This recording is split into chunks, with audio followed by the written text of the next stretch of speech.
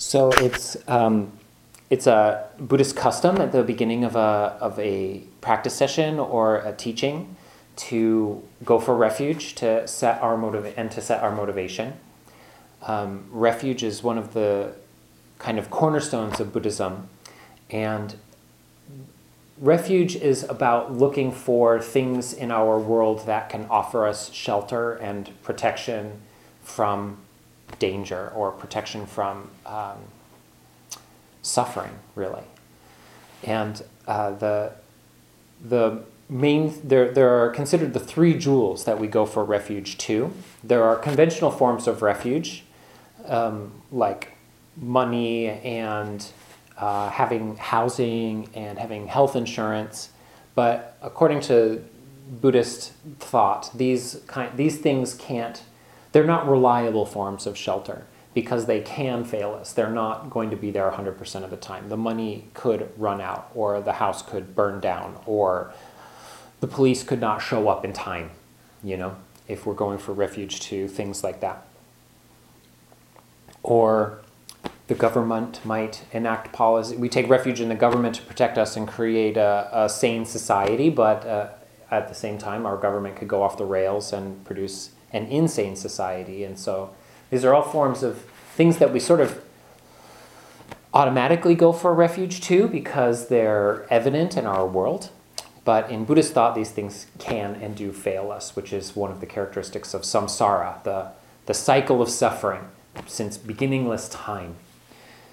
So when we go for refuge to the three jewels, we are looking for things that can provide us reliable protection, that can provide us reliable shelter. And the three jewels are the Buddha, the Dharma, and the Sangha. Bless you. And so when we go for refuge to the Buddha, we're calling to mind that it's possible to perfect our mind, that we are not stuck the way that we are as suffering beings, but that we're on an evolutionary trajectory that's going to lead to a state of mind that is free from suffering, free from being battered around by circumstances, free from emotional reactivity and over-investment in emotionality.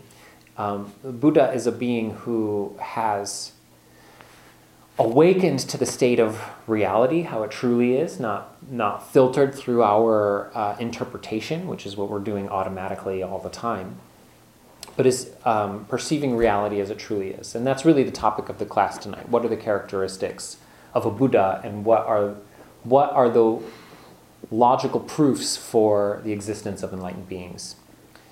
So we go for refuge to the Buddha by realizing that there is a perfected state of mind. The Buddha didn't just become enlightened and then say, I'm out of here, see you guys later, you're on your own. The Buddha stuck around to teach and created traditions of teaching that have lasted for thousands of years.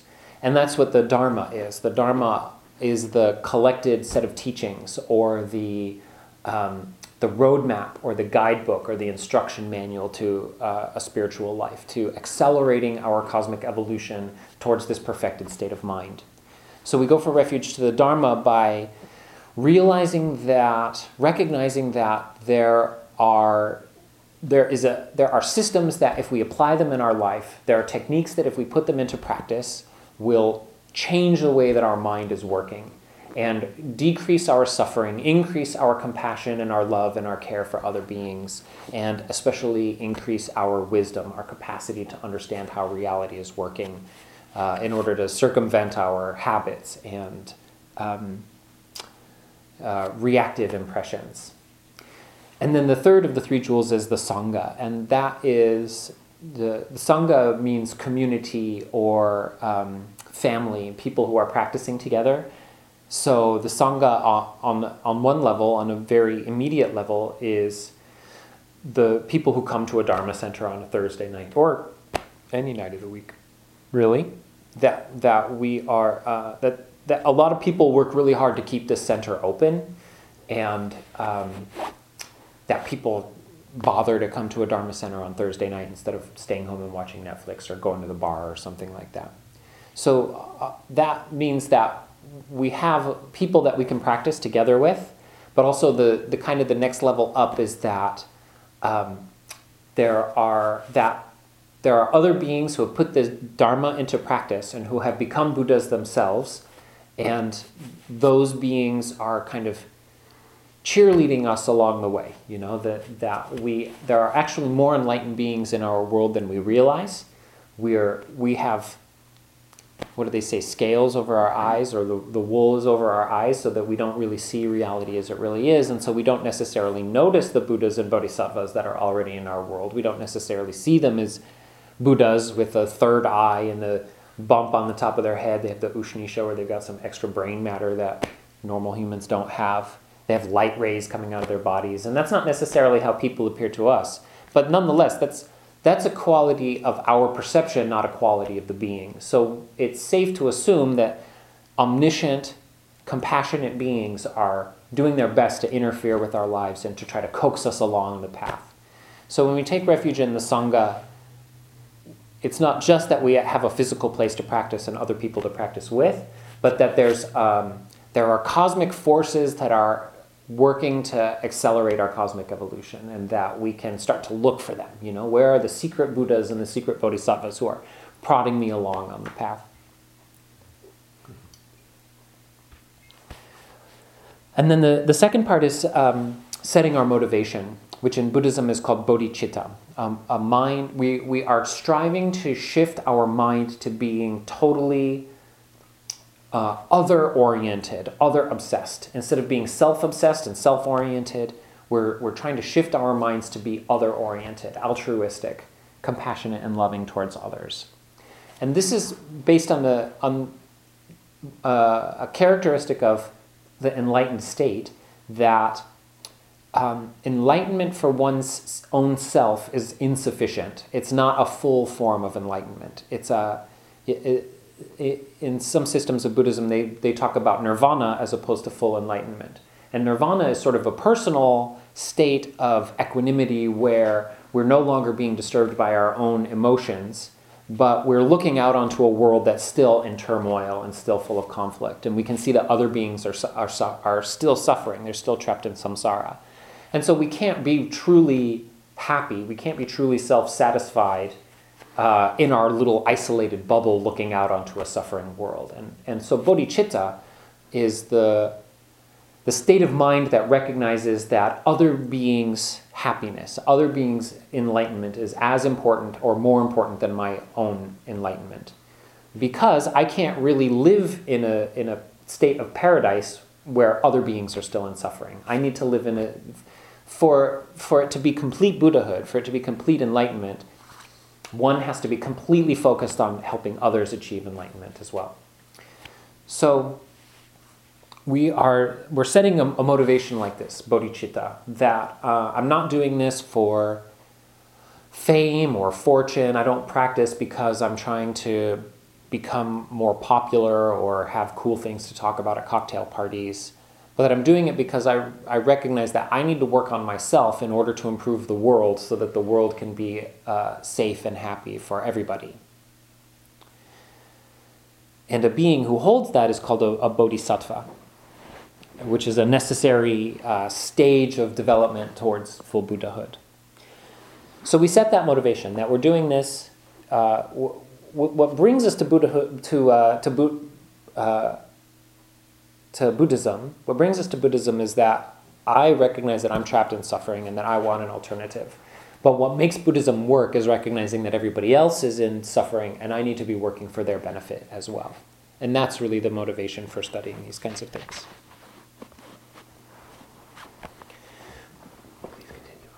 So we are in a we're in a 4-class series on valid perception, logic, and how to use logic for our benefit in spiritual development. In Buddhism, there are considered to be 2 main wings of Buddhism. There is the method and wisdom. Method is sometimes called compassion. It's how we act in the world, trying to stop creating bad karma and to start creating good karma, to stop acting selfishly and start acting for others' benefit. And that's considered the method wing.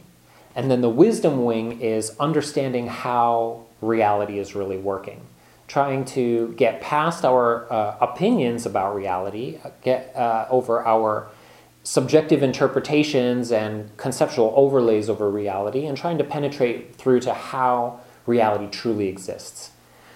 And so these wings also have karma, the practice of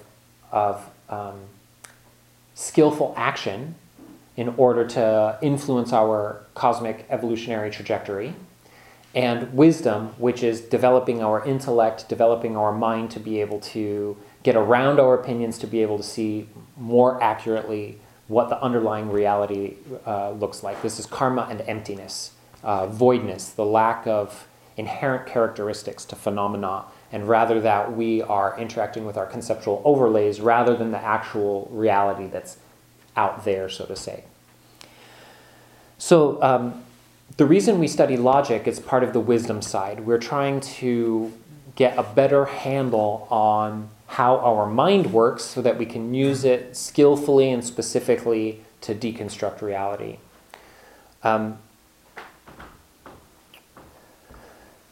This class, so when we're looking at valid perception,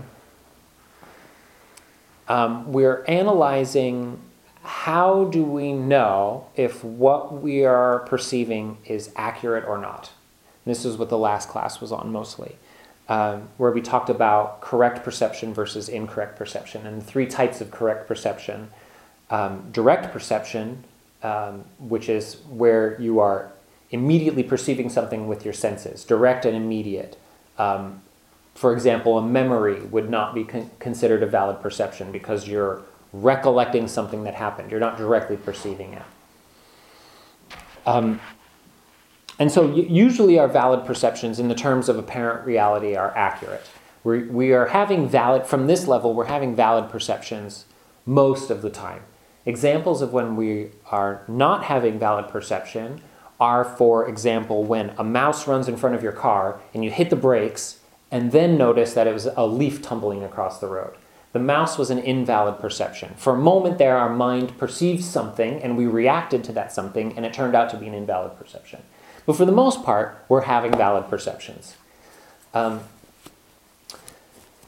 On the level of apparent reality. On the level of ultimate reality, we're having invalid perceptions almost all the time because we believe our own bullshit. We believe that our opinions about the world are an accurate reflection of the world, which they're not. We're entirely filtered through our subjective interpretations, our conceptual overlays, and especially our karma, which is our unconscious or subconscious impressions, whether it's inherited genetically or epigenetically, however you want to talk about it in a materialistic type of way.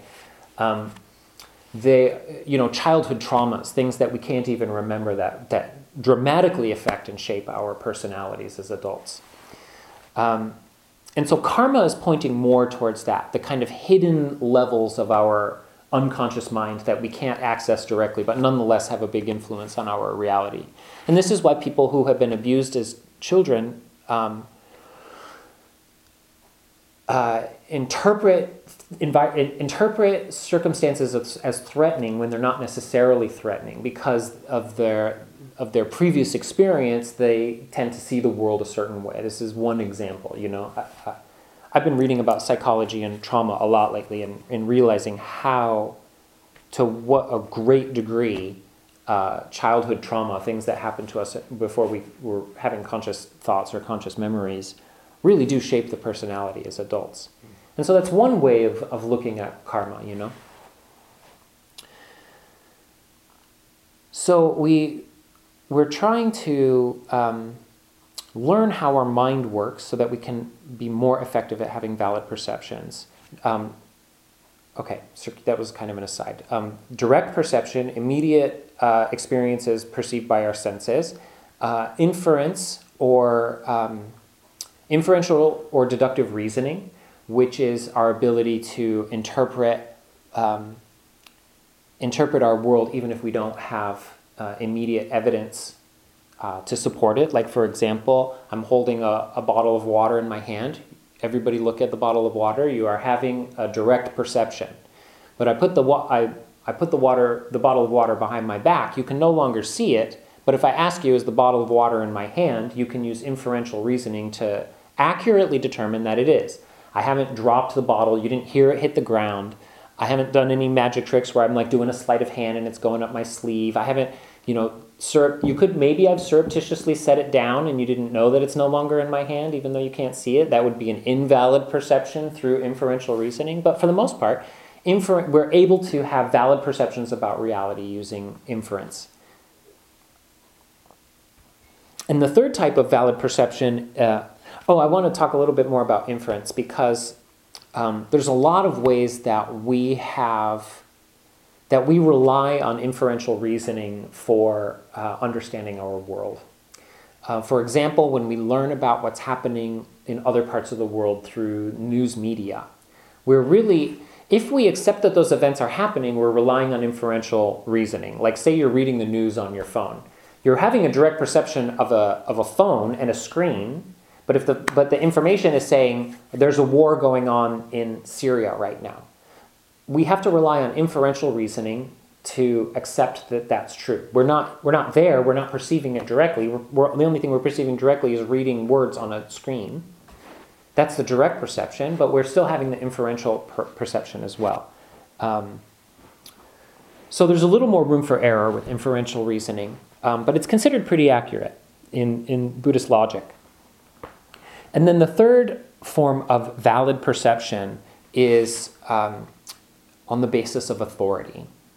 And in our society, this largely comes from the scientific and medical worlds, where scientific researchers say, we've proven that this thing is the way that the world works. Now, I haven't done the research myself. I don't have a PhD in whatever science it is that they're telling me is working, but I trust on the basis of authority that the information that they're giving me is accurate. Or when the doctor comes and says, you've got a certain type of disease and this is the treatment. We take it on their authority. We haven't looked through the microscope to look at the cells doing whatever they're doing that led them to that conclusion. But we're having a form of valid perception when we believe the doctor when they say that there's a certain diagnosis and a certain prognosis.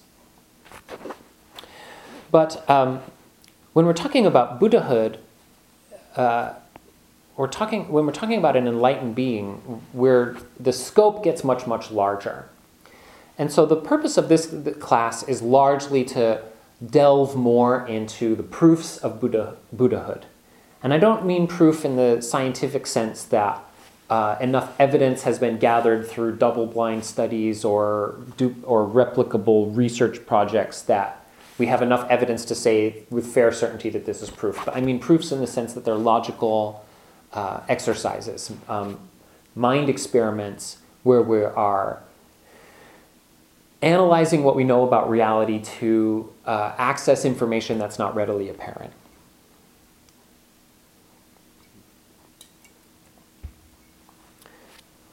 So when we're talking about a Buddha, we're talking about a being that we're kind of reverse engineering what a Buddha is by presupposing what a perfected state of consciousness would look like, and then sort of reverse engineering what the characteristics of that consciousness would be.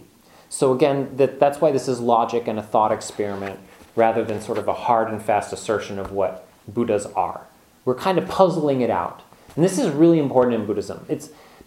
Buddhism doesn't function very well as a faith-based approach to life.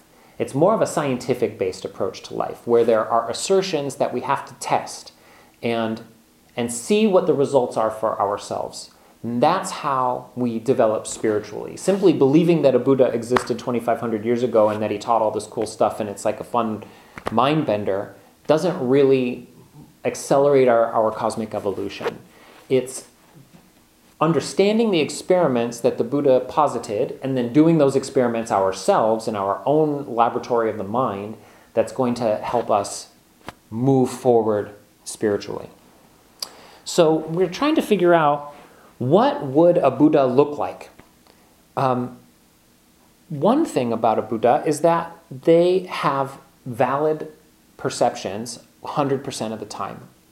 They are always perceiving reality accurately, right? They're awakened. They're awakened to the nature of ultimate reality. That's what Buddha means. It means like a lamp that dispels the darkness. So the word enlightenment is actually quite a good translation for the term Buddha, because it means illuminated. And we use the word kind of awakened, but illuminated works well too.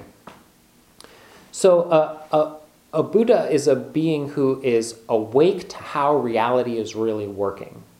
And that means that they are having valid perceptions 100% of the time.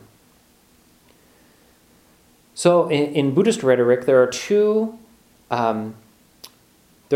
aspects of reality that a Buddha is able to perceive directly.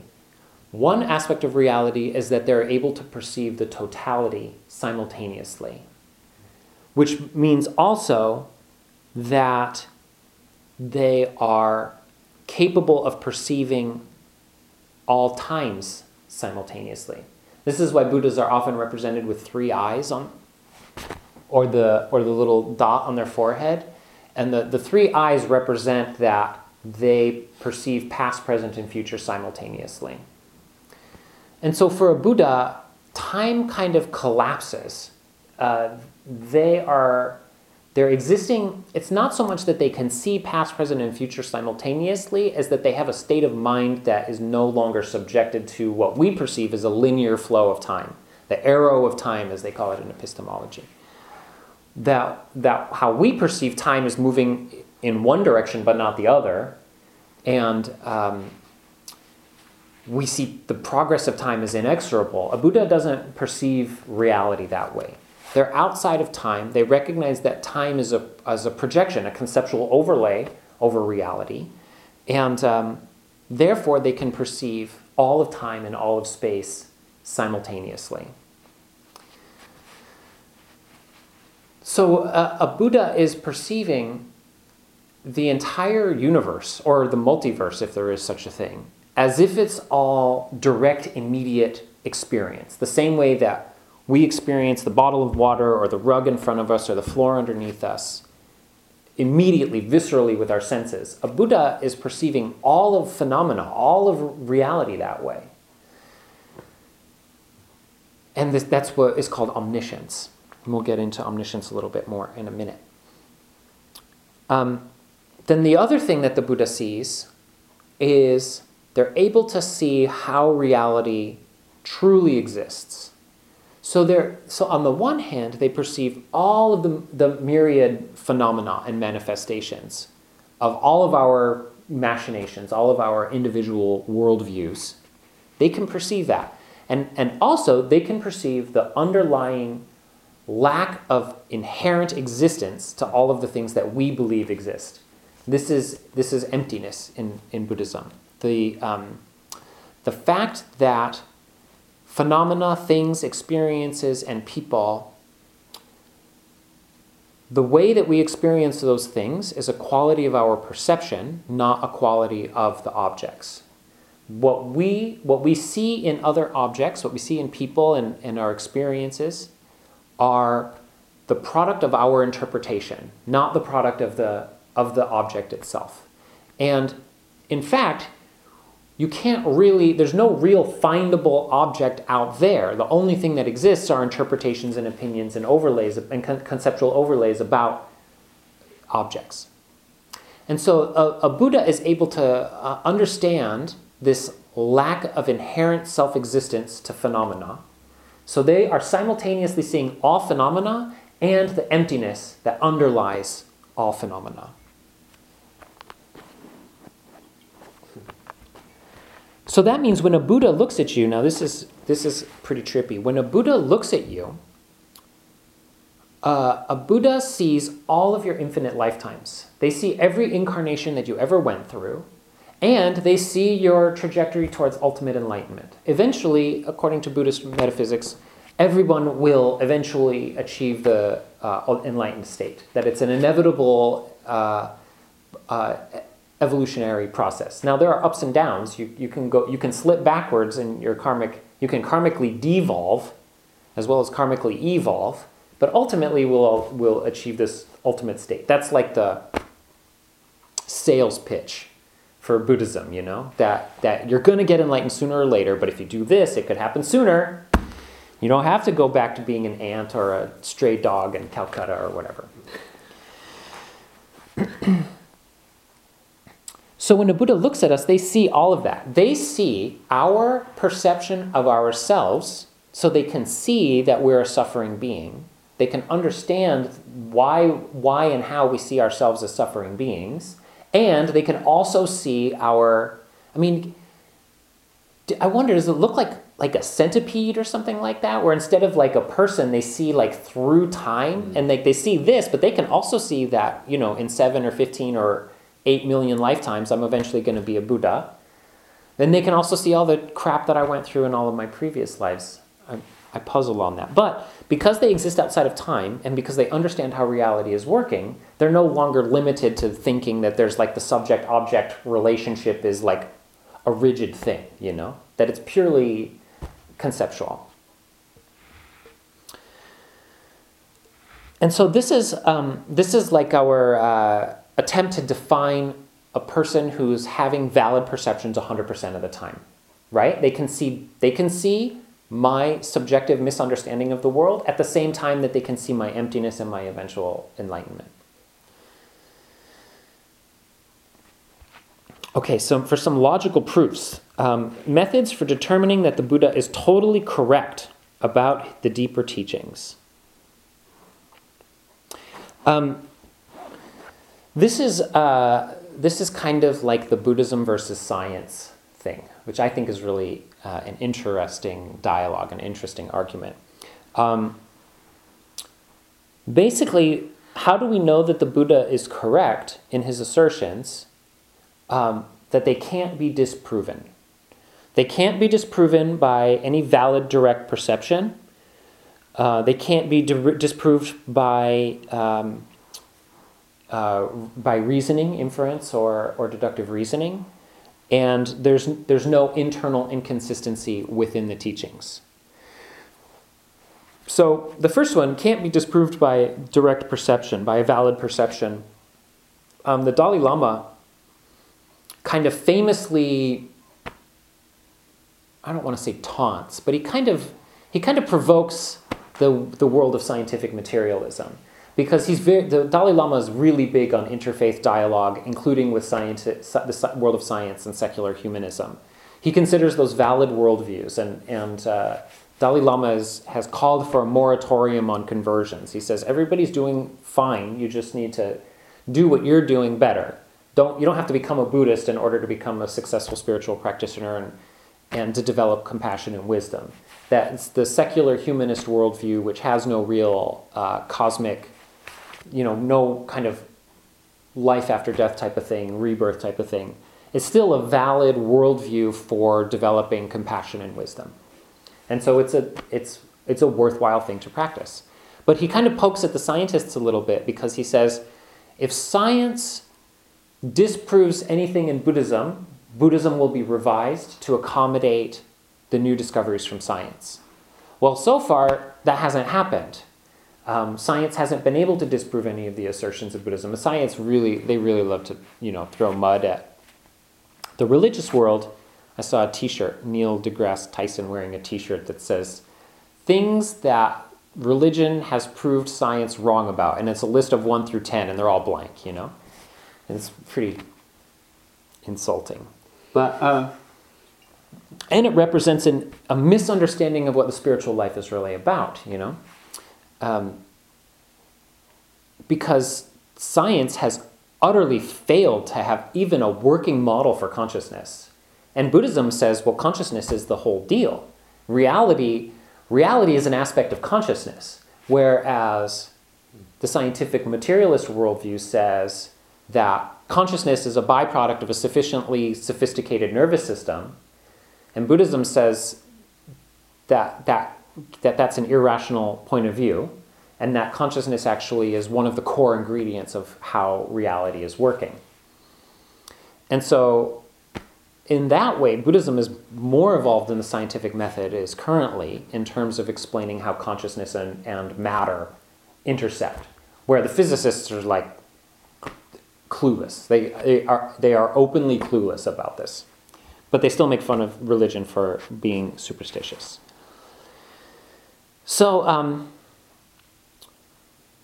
as Buddhists, we're open to being proven wrong. Buddhism is a scientific methodology. We're open to taking in new evidence. But so far, there hasn't been any really good evidence to disprove the assertions of Buddhism. But I think the third one is more interesting, which is that there's no internal inconsistency. Because there are apparent inconsistencies in Buddhist teachings.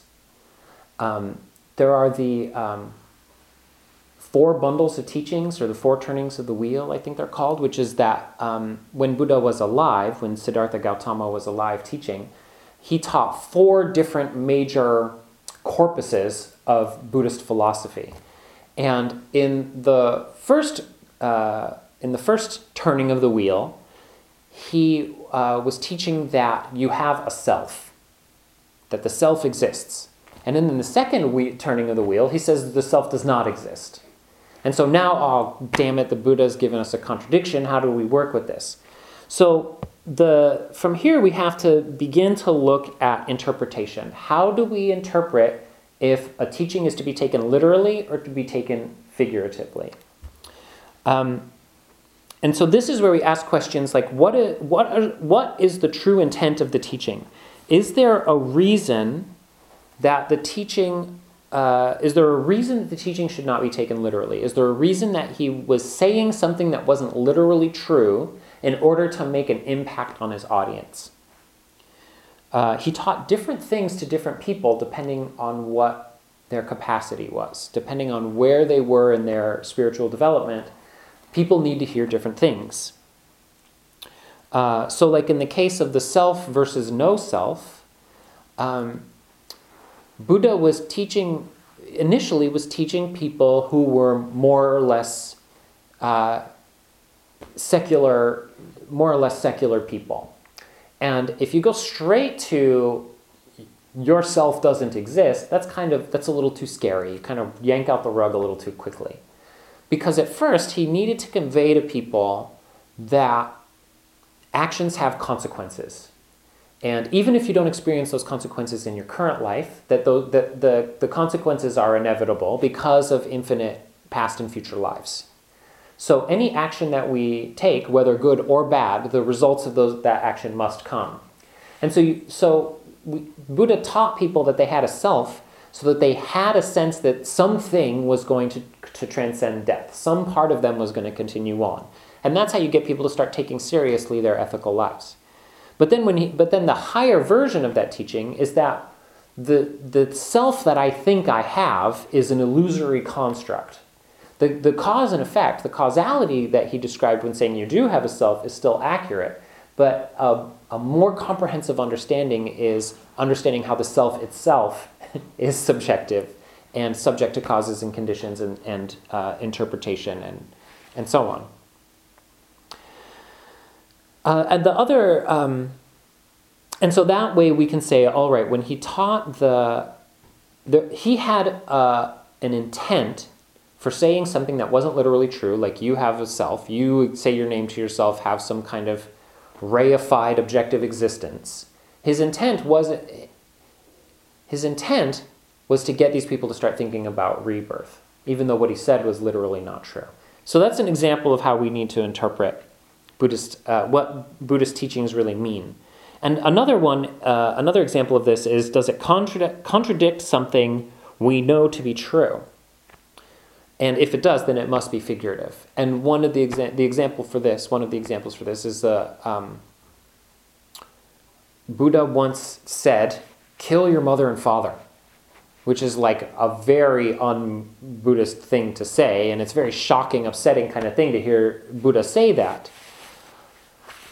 So, and like the main precept of Buddhism is don't harm other beings, don't kill or hurt other beings. And so we know that a cornerstone of Buddhism is to not harm other beings. So that way we know Buddha must have had some kind of intent, or he must have had an intent that was different than the words that he was saying. And in this example, well, he's giving an example of people who are too attached to their families to be able to practice their spiritual lives. And so he's saying you need to loosen the part of your mind that is overly attached to your family.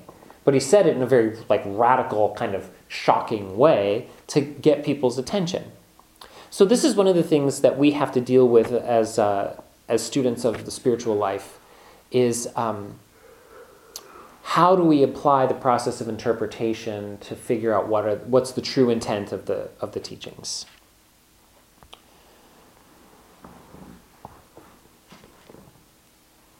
So that's our definition of a person of valid perception.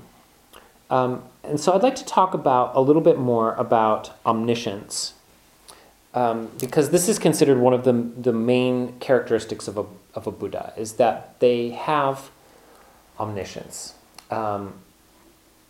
which omniscience means omniscience, right? The science of everything, the capacity to understand all of reality.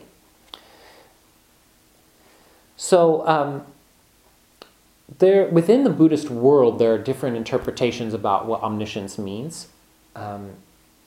Because on its surface, it means things like knowing the location of every rock on the bottom of the ocean, or knowing the names of every single creature in the world, or Lama Marut uses the example of knowing everything that's been on every TV station for all of time, like off the top of your head.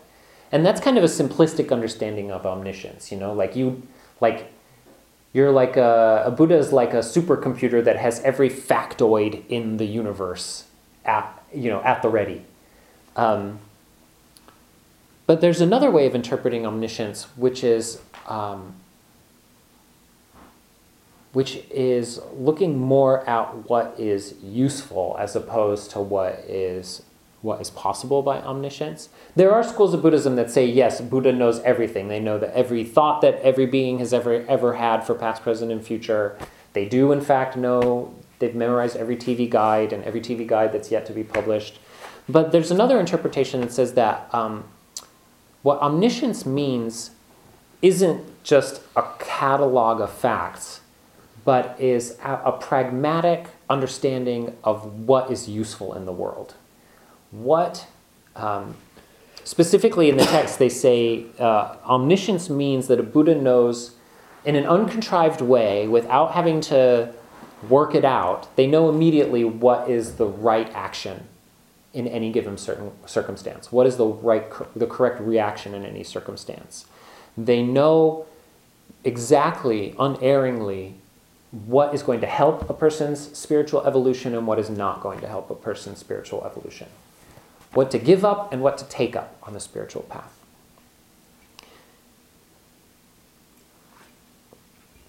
So, this is, and this alludes to how Buddhas act in the world, which is through teaching. That's how Buddhas influence others. By providing the correct instruction or hint at the right time. And this is how this is that Sangha thing, where we can assume, as spiritual practitioners, we can assume that Buddhas are interfering with our lives, and they're interfering with our lives not directly by, they don't have the capacity to take away our suffering directly, but they do have the capacity to coax us in the right direction, provided that we're listening and that we respond. So another kind of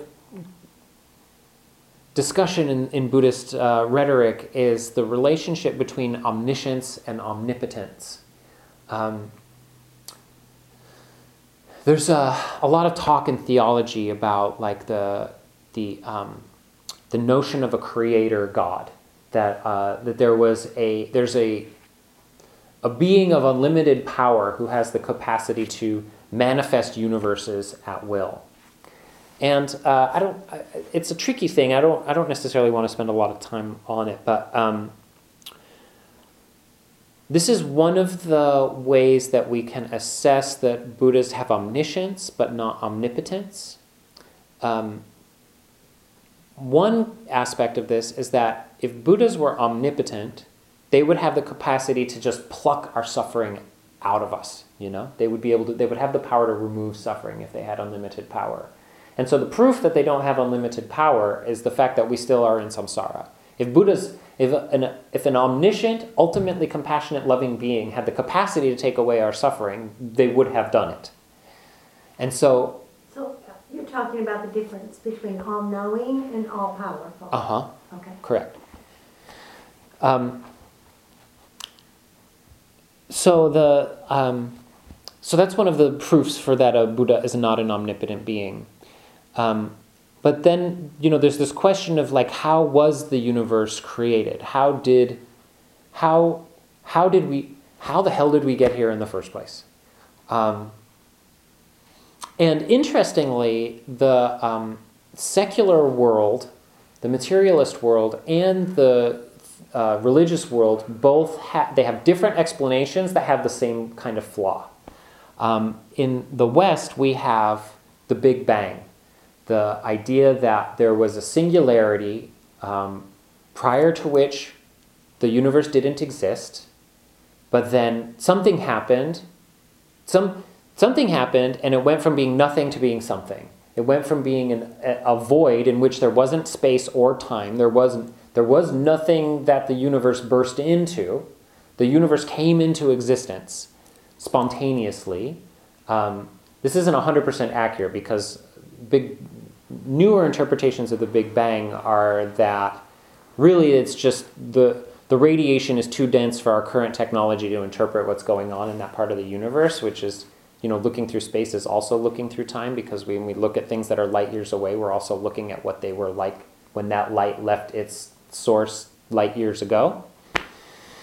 But it has this critical flaw of the idea that there could have been a first cause, which itself was not caused, and all causality started with the first cause that was itself not caused.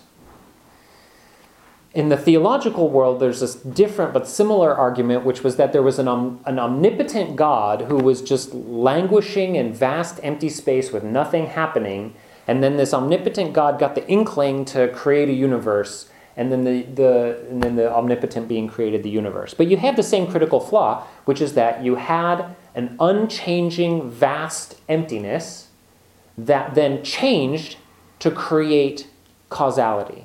And both of them have the same critical flaw, which was that both of them are based on the idea that there was a first cause.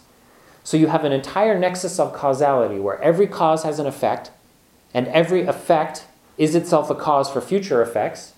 But both the theological and the scientific view both come back to a point at which there was a first cause that wasn't itself caused by some previous cause, which is logically irrational. So in Buddhism, the solution to this problem is that time has no beginning and no end. That our consciousness has been progressing through lifetimes. Progressing is probably not the right word. Cycling through, not necessarily progressing. Sometimes it's progressing, sometimes it's regressing. But it's always moving forward through successive rebirths. And it's not necessarily happening, we've already talked about how Buddhas exist outside of time. It's not necessarily happening on a linear time frame where my last rebirth was in the 30s or 40s or whatever, and then when that guy died, he was reborn in the late 70s, and then when I die, I'll be reborn in the future. That's the assumption that rebirth is happening linearly through time, but that's not really realistic because time is a projection, and so rebirth can be anywhere back and forward through time, anywhere on different planets, in different species that we haven't encountered, we haven't imagined. Buddhism holds space for all of that kind of stuff. But there was no first cause. There was no first birth. It's the universe is moving without a mover, and the only alternative, the only solution is to wake up to how the universe is really working and to be able to see all space and all time coherently. But there's no creator in Buddhism. There's no creator in Buddhism. The universe does not require a creator to function. Just always was. Just always was. Or you could say that consciousness is what creates the clear light of the void, the infinite field, the field of infinite undifferentiated energy, which is the underlying background to the universe. They're starting to call it dark matter in physics right now. But they call it the clear light of the void in Buddhism, that there is an absence of substance that is positively charged with energy. And that it's the act of perception that causes phenomena to coalesce from this field of infinite energy in a state of pure probability into a particular phenomena. So the subject-object perceptual relationship co-emerges on a continual ongoing basis. So there is no past, present, and future. There's just an ongoing nowness, which is the relationship between perception and a field of undifferentiated infinite energy in a state of pure probability. Yikes. So here's, this is something that I will never understand, no matter how many times it's explained to me. Don't say that. You'll understand it You sound sooner or like my later. yoga teacher. I'll never be able to do this. How is it that we can all describe basically the same thing in this space if it's emerging from us as individuals? And we could all go touch that Buddha and we could say a million things about our sensory perceptions about it. How is that happening if it doesn't exist without our bringing it into being? What does Buddhism say about the material world? I know this is getting you off topic, but it makes me crazy. So you're talking about perceptual congruence, the degree to which different Yes. people see things the same way. Mm-hmm. That is a perception that you're having. You don't know that you're agreeing with other people. You're having the perception that you have the perception that you have perceptual congruence with others, but you don't know because you can't read their minds. Okay. You like to talk about mind. What is it you call those things? Mind. I don't know what you're referring to. So. Mind study or mind. Thought experiments. Thought experiments. If all of us were to close our eyes and talk about the three main things that we see physically in this room, we would likely to have a lot of agreement about what that is. Why? That experience is happening entirely in your own mind due to your own karma. You have no way to validate whether or not other people are perceiving the world the same way that you are. You only have your senses to rely on, and your senses and are language. Yeah. And language. Right, which but we also agree to. But it's entirely happening in your own mind. So this is I'm sorry. quite a bit off topic for this class. I'm sorry, That's okay. I'm That's all sorry. right. We're close to wrapping up, so it's all right. It's all right to go a little bit off track. Because it doesn't- You're pointing towards a question that this is a common question in Buddhism, which is there any such thing as group karma? Are we all in this room together because we have some kind of shared karma? And I've heard, the thing is, there are differences of opinion on this. I have heard people say, yes, we all, however many of us there are in the room, we all have the karma to perceive this Dharma center and perceive this room, and we would all agree on the stripes in the rug and the color of the wood or whatever. And so you could say that that's shared karma. However, that's not really accurate. There's only individual karma. And you don't know if other beings are perceiving the world similarly or different to you. You rely on their language, but your ability to perceive their language is based on what your karma is forcing you to perceive.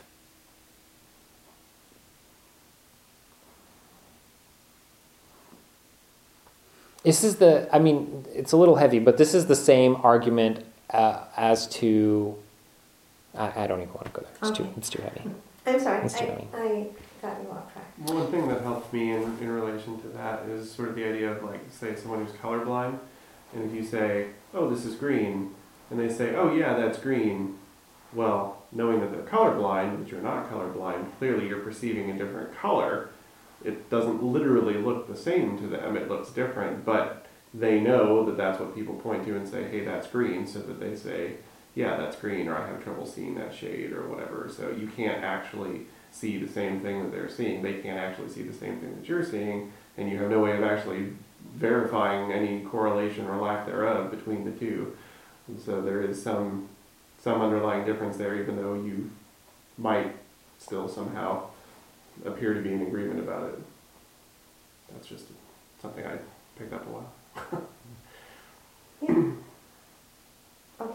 So I just want to wrap up the class now and just to kind of summarize. So what we've covered in this class are some different types of thought experiments and logical proofs for trying to interpret what an enlightened being is like, what kind of characteristics that they have in order to help us develop greater faith in the Buddhist practice, the Buddhist process. In this case, when I use the word faith, I'm referring to intelligent faith, reasoned faith. The definition of faith that I like is belief in something that you know to be true. So we're not talking about blind faith of religious devotion. We're talking about the rational faith of reason and logic, allowing us to access deeper layers of how reality is working. And that's what gives us the inspiration to take up a meditation practice and become serious about our ethical life and becoming spiritual practitioners. So it's customary at the end of a Buddhist practice session to dedicate the merit. By spending time contemplating these kinds of things, we're working to develop our wisdom. That is planting good karma, especially if we have the right kind of motivation, which is that we're trying to become better for others as opposed to better than others. We're trying to become people who can really help and serve society and help it become a better place. That's our motivation for doing this. And we have this sort of magical capacity to infinitely expand our good karma when we give it to others. Karma is much more powerful when the merits are directed towards others than if we direct the merits towards ourselves. So we have a dedication at the end where we imagine that the good karma that we've developed here, that I don't want to keep the good karma for myself, because that would be selfish. I want to be altruistic, and I want the good karma, the efforts that I've made here, to benefit others more than it benefits myself. And that makes the karma much more powerful and much more far-reaching. So just take a moment to consider